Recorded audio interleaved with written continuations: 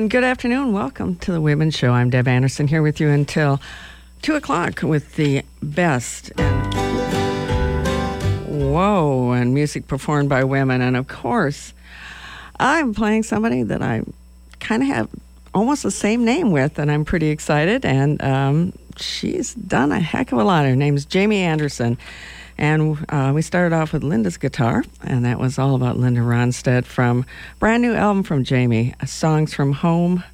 And then after that, we heard Between from the Truth Appears album before this one. And then we heard Marry Me for Rachel Maddow.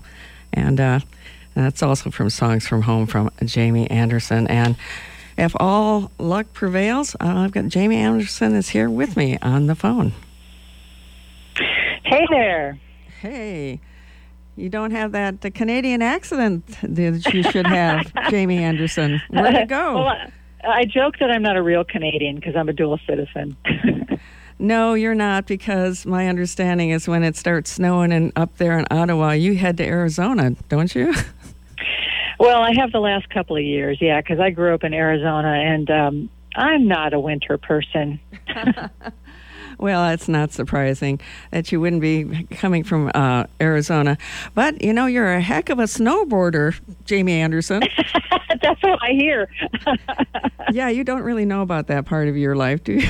Yeah. I think we should explain to people that there is another Jamie Anderson, and she is an Olympic medaling snowboarder, but I don't think she plays the guitar, so in some ways we're even. That's right. Well, I know I've seen pictures of you carrying out a snowboard at some of your performances just to kind of, you know, have fun with that whole Jamie Anderson thing that goes on. Yeah. With you and her. But Jamie, you do quite a bit of things. Now, you say you get bored easily, so is that why you put out 13 albums, of which you just put one out called Songs from Home? You teach guitar, ukulele, mandolin. You've written a book, 3, and one just came right out called, what is it called? It is called Drive All Day, which is a sequel to Drive All Night, and we're going to talk about that in a minute, what that's all about. You're a comedian, you've done radio, and you are a video star. Now, how can you get bored easily that way? You forgot to mention that I hula hoop. Oh, and I definitely, and you play ukulele backwards, I mean, with behind your head, right? I mean, why not? It's small, you know. That's right. Why not? Yeah. And you've got pictures to prove it, which I did post one, actually, of you. Yeah, you did. Yes, I did. Well, yeah. I mean, how many people do that? I can't think of one that comes to mind for sure. But, Jamie, thanks so much for being here. I've actually run into you over the years because you've been out performing since the 80s, going out touring all over the country, and in other countries, too. And since then, you know, starting out, you've also delved into teaching, which you do probably full-time right now, don't you? Yeah, teaching's my bread and butter right now. I still get out to perform, but not like I used to. Yeah, well, as unfortunately, we're all getting older, and maybe that's one of the reasons you wrote the sequel to Drive All Night to the newest Drive All Day. So what's that about? Well, what happened was that, you know, the pandemic happened, and I couldn't do gigs, and so I wrote a book and put out an album because, you know, that's what one does. Right. Well, you certainly made a lot of time out of being stuck at home. For sure, you and your cat and your wife, during the pandemic, I guess you watched a lot of Rachel Maddow, too, apparently, when you were at home. You know, Rachel Maddow is like she's my crush. I mean, she's intelligent, she's attractive. I mean, you know, who wouldn't be attracted to her, really? Hey, I'm going for the attracted to her, and she fishes, which I'm all about that too, and no doubt about it. So the pandemic kind of worked out for you pretty well in a lot of ways. In a lot of ways, yeah. You know, I mean, I still miss performing, especially since I do so much comedy, because, you know, Right. I can perform online concerts, but it's just not the same if you don't hear people laughing. I mean, I know they're out there, but it's just Yeah. Yeah, well, being a comedian, and that is a big part of what you do. I mean, you write these very humorous songs, and you have serious songs too, but the humor shines, and certainly I ended with Marry Me, which is that song to Rachel Maddow. But then, of course, in between, we did Between, which is a lot more about relationships, I guess. Yeah. So. Yeah, and actually, people... I do a lot of funny songs, and that's what people often remember, but only about a third of my material is funny. I write a lot of serious songs like Between. Mm-hmm. And you do, and I guess that comedy. But, the thing about you is you do a lot of emceeing. I mean, you go out there on stage and you entertain people, like at the National Women's Music Festival, which you're going to be doing this summer. Oh, actually, no, I'm not going to be there. Oh, you're not? This summer. Oh. No, but I have performed there a lot. Yeah, you have. In fact, I saw you a couple years ago, before the pandemic, like 2017, you were main stage emceeing for the music festival.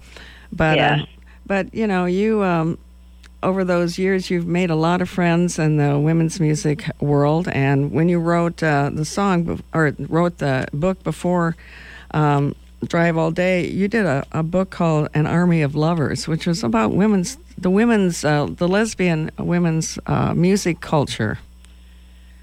Yeah, it's a book about women's music of the 70s and 80s, and it's not about me. A lot of people assume that I write a lot about me, and that's what it is. But no, it's not. It's about that great movement that started in the 70s, and I kept telling people, someone should write a book about this. And, I approached some writers and some people prominent in women's music back in the day, and they all said, no, I don't have time, or, whatever was going on for them. And I said, well, I'm a writer. I guess I could do it. So I spent several years, and I did over 100 interviews. I interviewed everyone from Holly Near to Deirdre McCalla. I talked with concert producers. I talked with radio DJs. I talked with anybody involved in women's music, because what we did was an amazing thing. It was. And and I've got a little bit about the 90s, but it pretty much stopped at the end of the 80s, because it was starting to look like a set of encyclopedias, and I didn't want to go too far. Mm-hmm. So I'm hoping somebody writes the sequel. I don't think it's going to be me. I don't really have time, but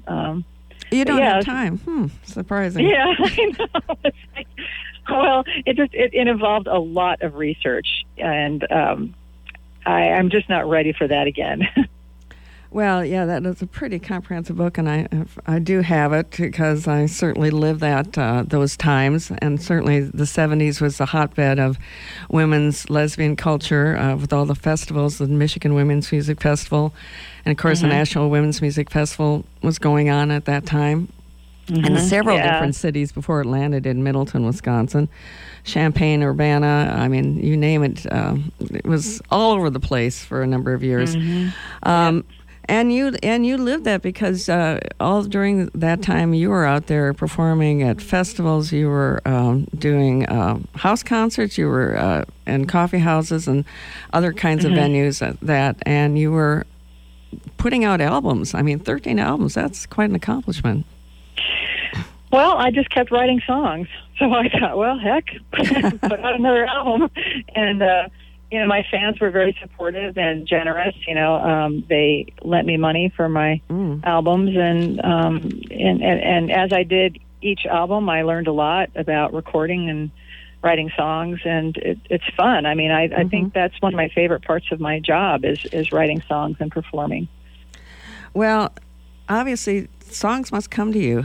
I mean, where do they come from? How are you able to, sit at home during the pandemic and all of a sudden come up with songs like Marry Me and Linda's Guitar and those kind of songs? Well, I get inspiration from a lot of different places. Stories people tell me. You got to be careful what you say around me because I'll write it down. I mean, I don't use real names and addresses, of course, unless I really don't like you. But no, that's fun. That's a joke. Right. And so I have a book that I carry with me, and I just jot down these ideas as they come to me. And so when I've got the space and the time to write, I look at that book. Oh yeah. Rachel Maddow, she's pretty cool. I'd like to marry her. Oh, I think that's what the song should be. And and then the one about Linda Ronstadt that came from a story another musician told me.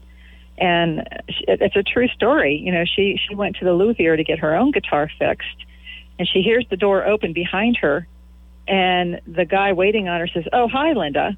And my friend turns around, and it's Linda Ronstadt carrying this vintage Martin guitar. And the guy behind the counter says, "You know, do you mind if I wait on her first?" And my friend's like, you know. Right. And this all happened in Tucson because, you know, Linda's originally from Tucson. She still has family here, and so that's why she was there.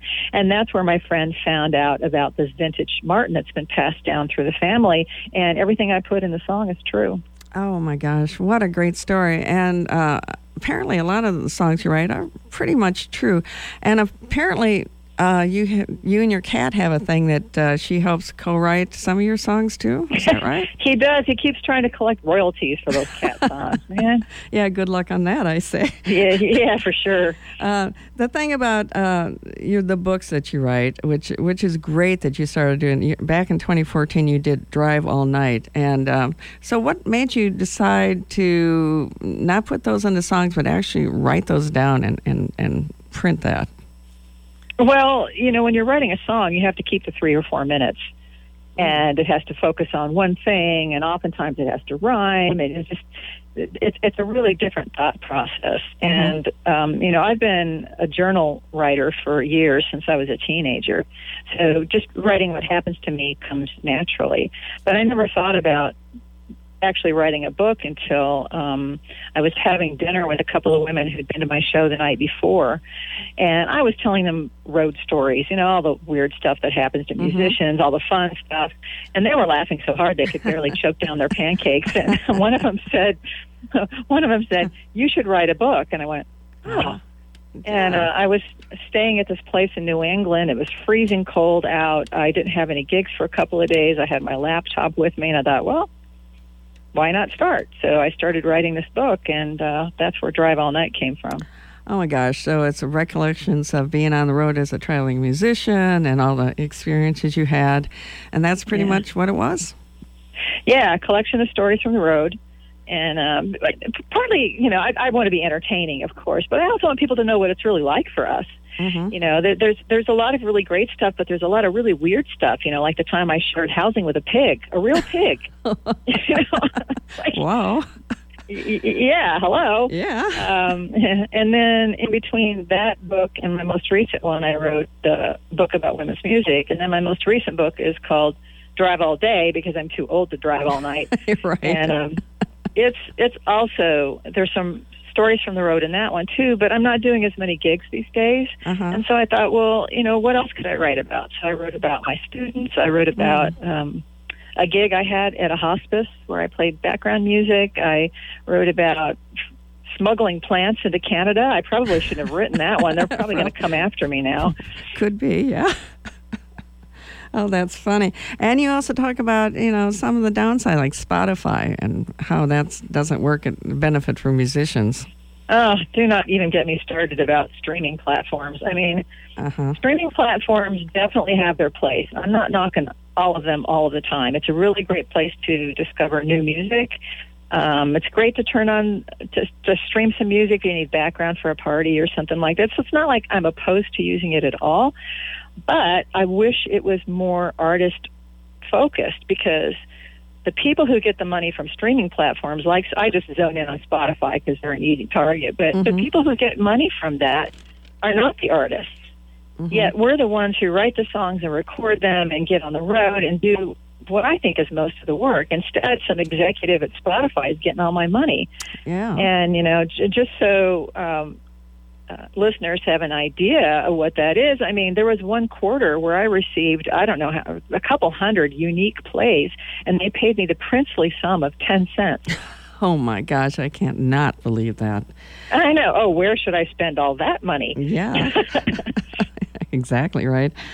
Well, you know, you have made great use of the media, though, technology. You are... have a viral video of your teaching, which I'm quite amazed, about 2 million views. Tell me about that video. Well, actually, the one that has over 2 million views is an instructional video. for people learning the guitar, and it's called 5 Strums You Can Use in Almost Any Song.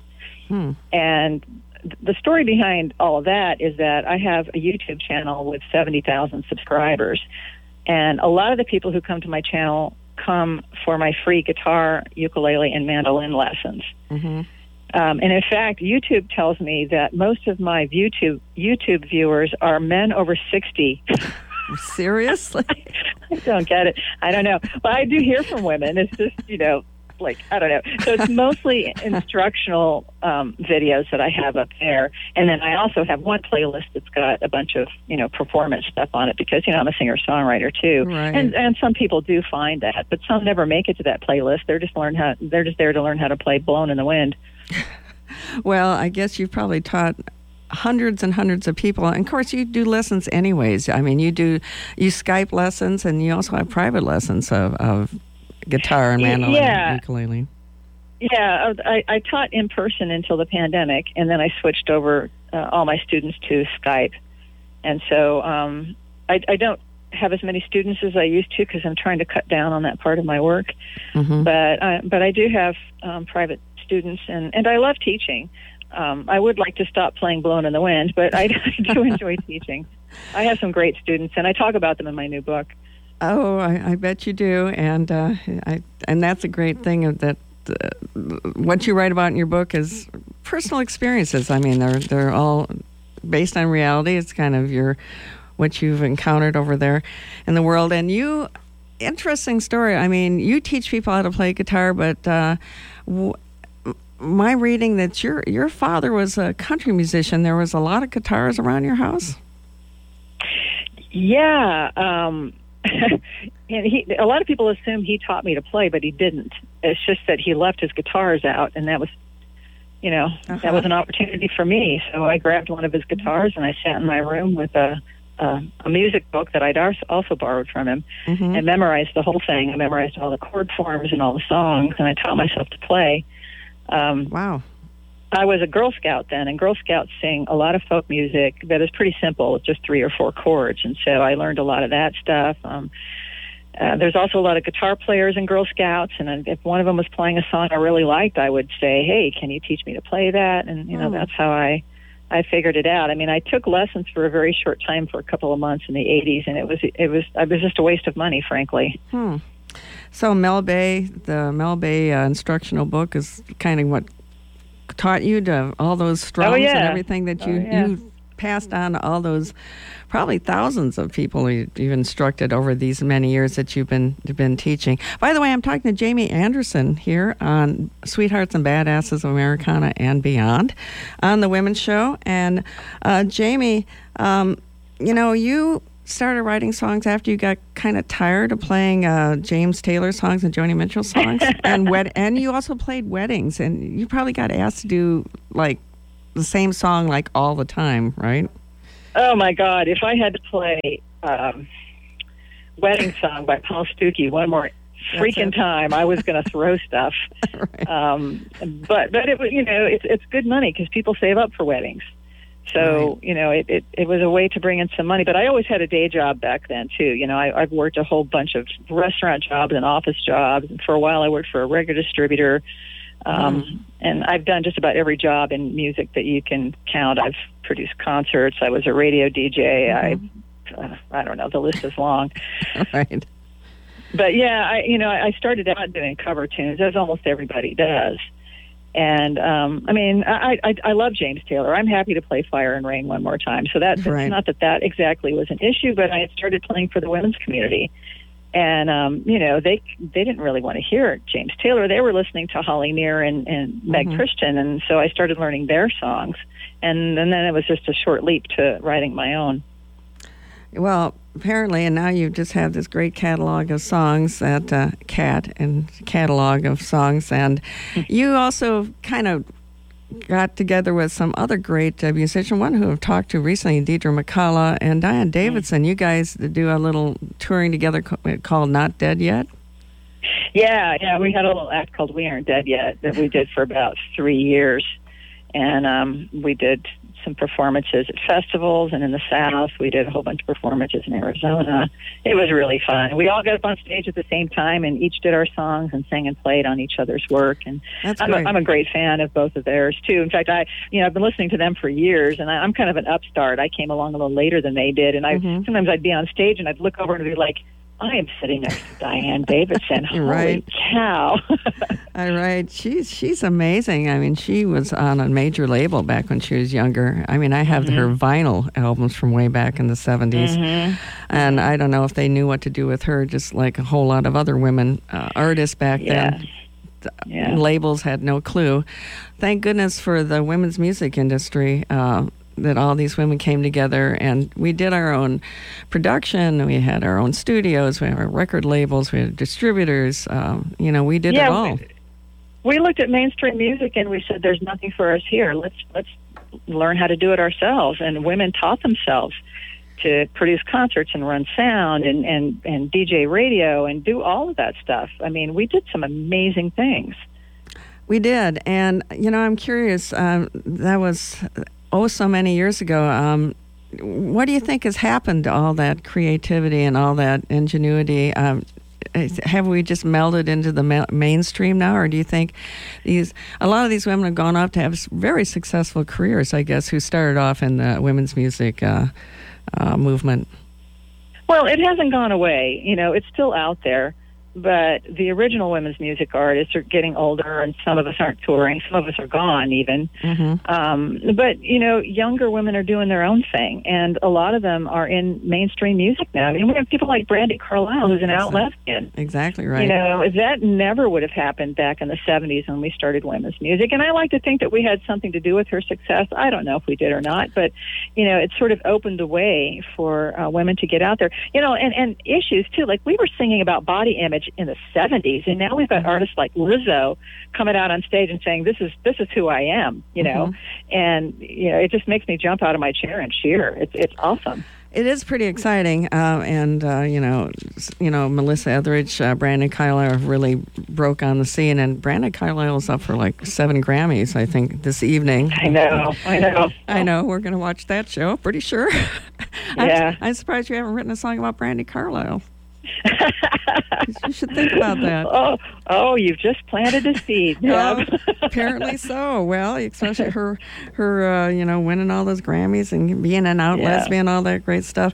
Well, speaking about out lesbians, didn't you just play with Tret Fury in Tucson? I did. We had a sold out show in Tucson with Tret, and it's always great to share a stage with someone I admire so much. And what was cool is that we each did our own short set, and then we got up towards the end, and we just did a round robin. She'd do a song, and then I'd do a song, and we played and sang on each other's stuff, and it was just so much fun. Well, and she's such a great person, and of course she's been around. She's another one of those people like Diane Davidson, was on a major label. They didn't know what to do with her. Right. She was very young at the time, and then she kind of got involved with the whole women's music movement, like so many other people have. Very extremely talented. Chris Williamson. I mean, you can just go down the line of women back in the 70s who was like, well, we really want to do music, and where are we going to do it at? So they made their own scene. Olivia Records happened because her and Meg got together along with several other women. So it's a fascinating story now, and I am so glad that you took the time in the years to write the Lovers Army of Lovers book that kind of chronicles that whole movement, because that's important, and sometimes it gets overlooked, I think. Thank you. Yeah. And, if we wait around and wait for, the straight guys to write our story, it's not going to happen. Or if they do it, they're going to screw it up. So, right. I felt like I needed to come forward and do it. Well, and you did. And you still got enough energy in you, even if not you're going to drive all night. You're still putting out albums. And speaking of that, have you written more songs and thinking about a new album? And I'm not really thinking about a new album right now, because I just the last one was such an effort, and trying to put out an album when I'm not touring very much is a really hard thing to do. So I do have a lot of new songs, and I would love to be in the studio again. I love to record, but I'm not sure when I'm putting out another one. Well, of course, that last one was hard because you did it during the pandemic, and you did it. Did you do it up in Ottawa in the studio with James Stevens? I did it, yeah. I live in Ottawa, Canada, and I recorded in Quebec, just across the river. And, I released it at a time when I wasn't doing any gigs except online gigs. Mm-hmm. And in retrospect, I probably should have waited until some of the venues opened up again. And CDs really aren't selling these days. Most of my fans are older, and they don't like to download music, or they don't know how. And so it's really hard to sell recorded music, and albums are expensive. Indeed. Well, at least you're out there and you are writing songs and you're writing books. Do you have another book in mind? So that you can kind of do on your own? It's funny you should ask, because I was talking with some friends of mine just a few days ago, and I've had this idea for a book rattling around in my head. So I guess if I say it out loud on the radio, it might happen. It might. Yeah, say it out loud. Yeah, say it proud. Well, I'm thinking of writing a book about the lousy gigs that performers have. I would call it gigs from hell, or at least tentatively titled that, and not just not venting really, but there's some really great stories out there about things that have happened to us that afterwards you go, what? And I thought I would interview actors, musicians, poets, anybody who gets up on stage. That's great. And and I love doing the interviews for An Army of Lovers, so I thought, well, I get to do more interviews. That would be fun. And that would be fun. And you could talk to all these different people that you wanted to talk to, and I certainly know a lot of creative people, so. I think that's a great idea, and now that's out there and over the air, in the airwaves. Yeah, now that I've said it out loud, now I got to do it. I'm pretty sure that's how that works. So that's the whole creative process works that way, so. You said it out loud. Well, I love how you use all these different platforms. You have a monthly newsletter, which I just received, that people sign up for. And on that, what do you have for people to know about?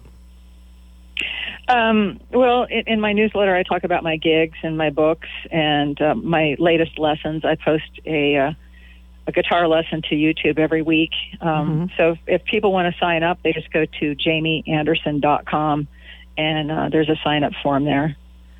Yeah, and it's very informative, and you have lots of links, and you know how to do links. You know how to download songs. You know how to do all that stuff. We're not too old to learn all that new technology. And the other thing that I'm so glad you do is that Patreon account, which is a great service for musicians. Yeah, Patreon is a wonderful thing. A lot of creative people I know do Patreon because, way back in the day, like Beethoven's day, there were rich people who did nothing but finance creative work. They financed the writing of symphonies and, otherwise those things wouldn't have happened. And Patreon is kind of a modern day version of that. And the cool thing is that you don't have to have millions of dollars to support somebody. You can pay $5 or $10 a month and support an artist and enable that artist to write songs or books or make films, whatever it is that they do. And I have a Patreon account, and my Patreon supporters get an exclusive lesson, so it's only for them once a month. In fact, after we hang up, that's what I'm going to go do. I'm going to go teach a lesson for my Patreon supporters. I post songs that I haven't posted publicly. I have, all kinds of goodies for people who support me there. Well, it's great. I've talked to so many people that really rely on Patreon to get them through the hard times. Certainly the pandemic was a hard time when you couldn't go out and perform. You also have a great website. I learned a lot on your website, and there's lyrics to your songs and all these ways to listen to your music. Yeah, and you can listen to my music at Bandcamp. It's bandcamp.com. It's just like BAND camp.com. And you can listen to my albums there. You can stream them if you want. You can buy them there. I also highly recommend going to Goldenrod. Goldenrod is a women's music distribution company, and if you want to go old school, you can call them on the phone and order my music. How great is that? Love Goldenrod for sure. And of course, you have your YouTube channel, which also has funny videos. And interesting videos. I love that one you did about ice cream. Oh, thank you. Yeah. So if you go to YouTube, just search Jamie Anderson Music, and you'll find my YouTube channel. And at the very bottom is where I put all the performance videos. The ones at the top are lessons, and it's great if you want to learn how to play an instrument. I'm not saying don't go there, but if you're interested in my original music, you need to go to the bottom. Absolutely. And you do all those videos yourself too, don't you? I do. I had to learn how to do all that, too. And YouTube is set up for, people who've been staring at a computer screen all their lives, and I'm in my 60s. So I did a lot of Googling. Google, how do I do this? Well, apparently you figured it out, because now you've got 70,000 subscribers, and maybe they're men over 60, but still, you still have a ton of... Whoever wants to tune into my channel, I welcome them. And absolutely. That's so great. Jamie Anderson, fantastic. I'm going to go out... well, first of all, I'm inviting you to come down to the radio station. I don't know if you ever get to Nebraska. I know you were in Nebraska a long time ago in the 90s. Do you ever come this way, by the way? I haven't in a long time, because I don't tour full-time anymore. So unless it's in a place where I have family or where I have a huge fan base, I can't go there. I can't afford it. And I always got a good crowd in Nebraska, but that was, probably 15 years ago. Well, anyways, if you ever get this way, if you're flying over and decide to make a stop, I'm not sure, you probably fly quite a bit, or maybe you drive, but love to have you in the studio sometime, live in person. And in the meantime, thank you. I am going to go out with a song called Run, and that's not from your most recent album, but tell me a little bit about the song before we get into it. Well, I don't want to give too much away because it's all revealed in the song, but I asked my Facebook friends a question, and I took the answers they gave me, and I put it together in this song. Oh, you did? Okay. So this is a good advice song then, right? I think so, yes. And you have a great video with this song too, don't you? I do, yeah. It was a lot of fun to make. I make videos of a lot of my songs. Well, Jamie Anderson's been a pleasure. And by the way, you're a heck of a good Scrabble player. I'll give you that. Thank you. I enjoy word games. Yes, I know you do. And you're very good at them, by the way. Yeah, but you usually beat me. Well, I don't know why that is. I usually do it about 1 o'clock in the morning. Apparently, my vibes and my brain is quieted down, and I can come up with words. Who knows how that works? But that's the secret. Yeah, it's a late at night sort of a thing. I just, it kind of comes through me, through the universe. But anyways, we're going to go out with Run with Jamie Anderson. Thanks so much for talking to me. Thanks for having me on. I appreciate it. We hopefully will run into each other one of these days again out there in the world. And in the meantime, let's take this advice. And if this happens to you, you should run. And Jamie, you probably run off and do your lessons. And yeah, we'll talk to you soon. You take care. All right. Yeah. Thank bye-bye. Bye-bye.